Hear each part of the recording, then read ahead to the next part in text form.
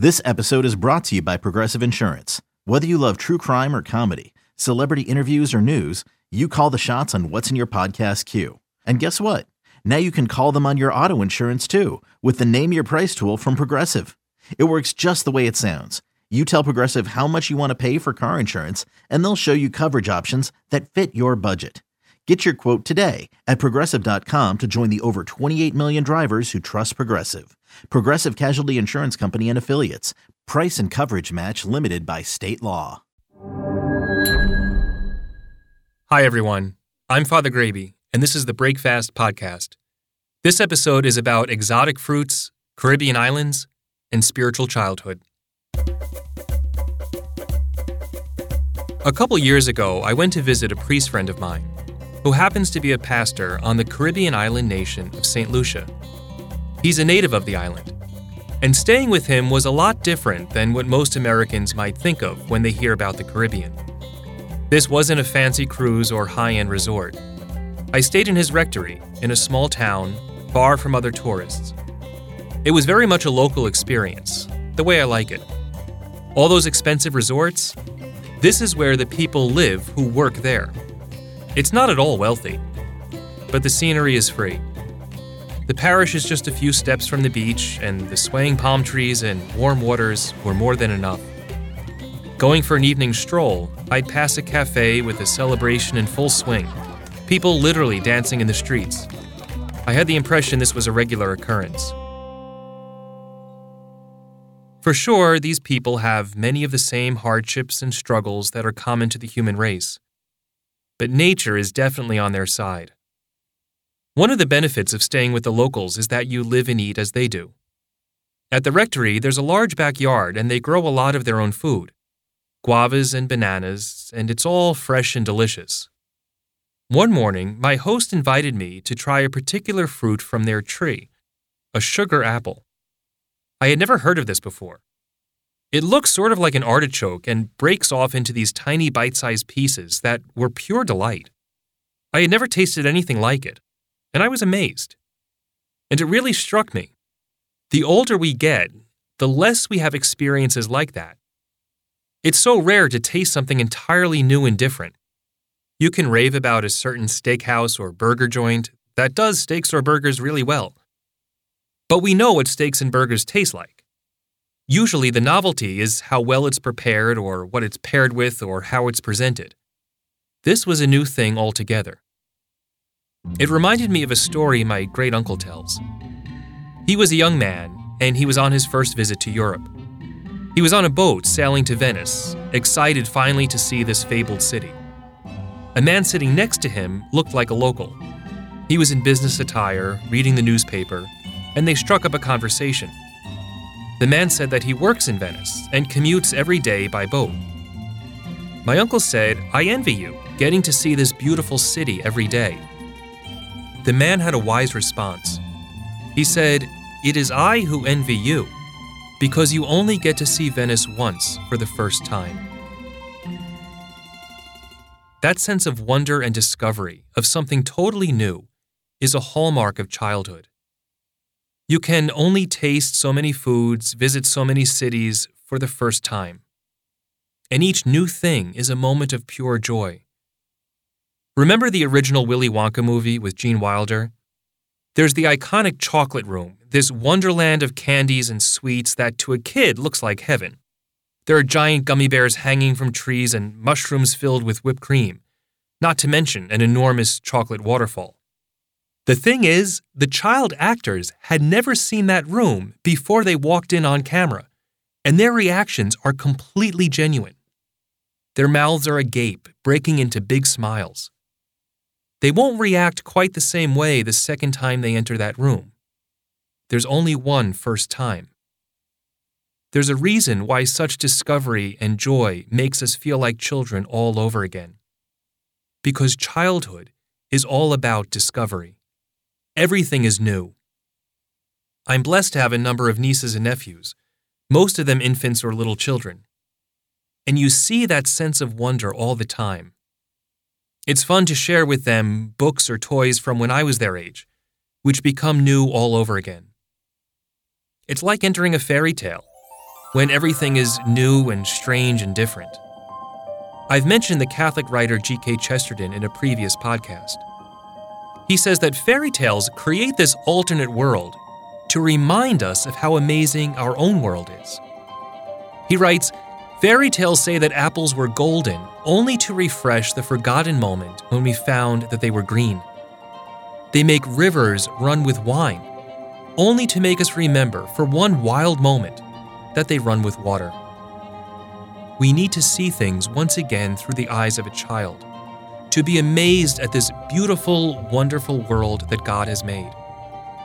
Our wonder at this world opens us up to the wonders beyond this world, the great undiscovered country that awaits us.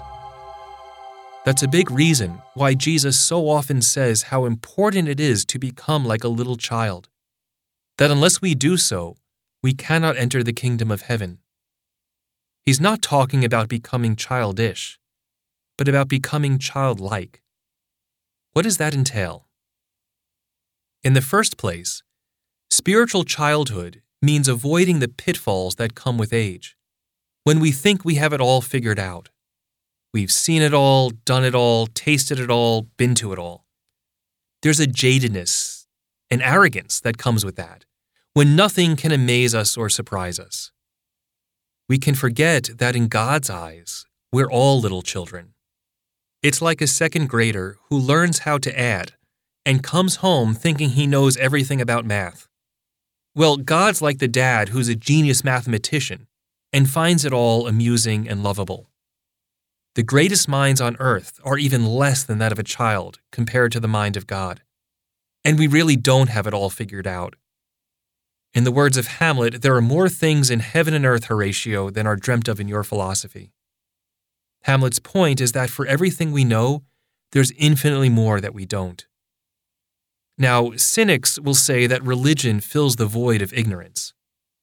Some ancient cultures that lacked knowledge of weather or astronomy, for example, would attribute thunder or an eclipse to the anger of the gods. This often leads to a false dichotomy between science and religion, between reason and faith. And some people even compartmentalize their beliefs, saying they believe one claim based on scientific evidence and the opposite claim based on religious belief. That's a strange type of schizophrenia that has no place in Catholicism, because truth is one, and it can't contradict itself. Science and faith complement each other because they both lead us to the God who is truth. Look at the account of creation in the book of Genesis. It describes 6 days during which God created the universe, the sun and the moon, the fish and the birds, and man. When science was able more accurately to date the universe and various species, it's striking that creation unfolded in the same order that Genesis describes, from lower, more primitive life forms to Homo sapiens. Genesis is a poetic telling of that story. We're not talking about literal 24-hour days. After all, we could only measure a day when the sun was created, and that wasn't until the 4th day. Genesis isn't trying to be a science textbook. Its point is that creation has a creator. Another example would be Adam and Eve. However the human species came about, and however long that process took, at a certain point, God breathed a soul into one man and one woman. That gave them a self-awareness, a consciousness, that separates us from all other creatures on earth. The name Adam just means man. Eve means mother of all the living. We've always believed that the whole human race is descended from these two people. Now, science backs up that claim, based on DNA evidence. I think a lot of people have the impression that religion is intellectually impoverished, basically a more respectable form of superstition, that it wilts under any type of vigorous questioning and the believer just sticks his fingers in his ears and closes his eyes. That's so far from the truth. A Catholic monk, Gregor Mendel, is called the father of genetics. A Catholic priest, Georges Lemaitre, developed the Big Bang Theory and had to convince a skeptical Albert Einstein. Today, the Vatican operates one of the largest telescopes in the world at their space observatory in Arizona. Theology and science each seek the truth, but they answer different questions. Science answers the what and how and when. Theology answers the why. Science can tell us how old the universe is. Theology tells us why it exists in the first place. Science can tell us how life evolved. Theology tells us the meaning of life. Both are needed to arrive at a complete understanding. But spiritual childhood involves more than just intellectual humility. It means embracing all the best qualities of children, the ones we often and sadly lose as we grow older. In the first place, children have no ego. They do all sorts of silly things, and without any regard for what others might think. It's a marked turn when adolescence comes, and suddenly they care very much what others think of them. That self-awareness has its benefits, but we ought always to remember that the only one whose opinion of us matters at all is God, and He always gets it right. Children also know they're not self-sufficient. An infant is totally helpless. He can't do anything for himself. He can't feed himself, dress himself, clean himself, even move himself. A child is totally vulnerable, and so are we. We rely on God for everything. Our very existence depends on Him, who created us and sustains us. It's one reason why the poor always have such a special place in our Lord's heart. Often, the wealthier people become, the less they think they need God. They have every need met and comfort provided. And it can lead to a sense that God, if He exists, is irrelevant. What can He possibly give me that I don't already have? The poor don't fall into that trap.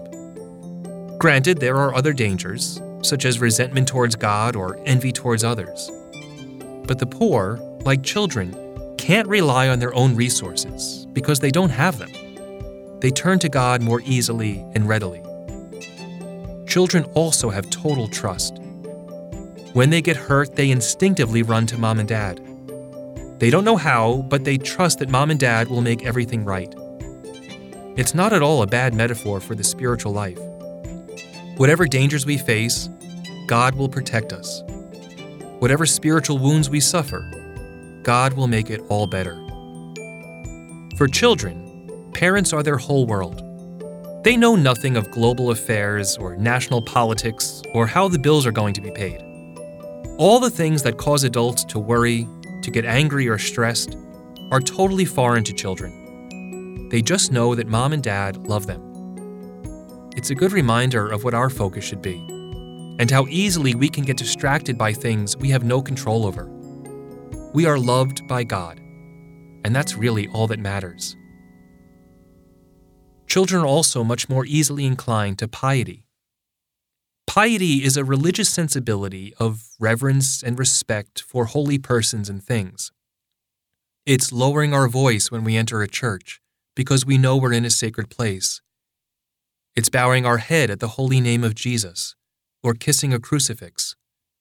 It's receiving communion in a manner that reflects our belief that this is actually the body of Christ and not some snack being handed out. Piety is a word that, even in Catholic circles, sometimes gets mocked, mistaking it for a type of naivete or sugary sentimentalism. It can become that, but real piety is one of the gifts of the Holy Spirit. I mentioned above how children have no ego, no self-regard. They're not ashamed to look and be devout, the way adults sometimes are. I had a wonderful example of this in my own life. My grandfather, my dad's dad, lived well into his 90s. He and his wife, my grandmother, were a real love story. They were dating in the early 1940s, looking to get married, when Pearl Harbor happened. My grandmother's dad didn't want her to become a war widow. After all, she was only 21, and he encouraged her to wait. Well, they were young and in love and went to see their priest about getting married. He thought they were rushing into things and that it wouldn't last. They didn't give up, though, and found a priest willing to marry them. They eloped the Saturday after Pearl Harbor and were married for 72 years. My grandfather died at the age of 96, and in his later years, he would become quite sad that he was no longer able to get to Mass, no longer able to kneel down beside his bed at night to say his prayers. a man almost a century old, with the faith of a child. That persistence is also one of the hallmarks of childhood. When you come up with some game or trick that makes children laugh, they want you to do it over and over again. There's no sense of it getting stale or boring. Each time they laugh as if they had never seen it before. Again, Chesterton compares this to the youthfulness of God. He doesn't have to make all daisies look alike, Chesterton writes. It may be that God makes them each separately, but has never gotten tired of making them. There's a line in one of the Psalms that says, "I will go unto the altar of God, the God who gives joy to my youth."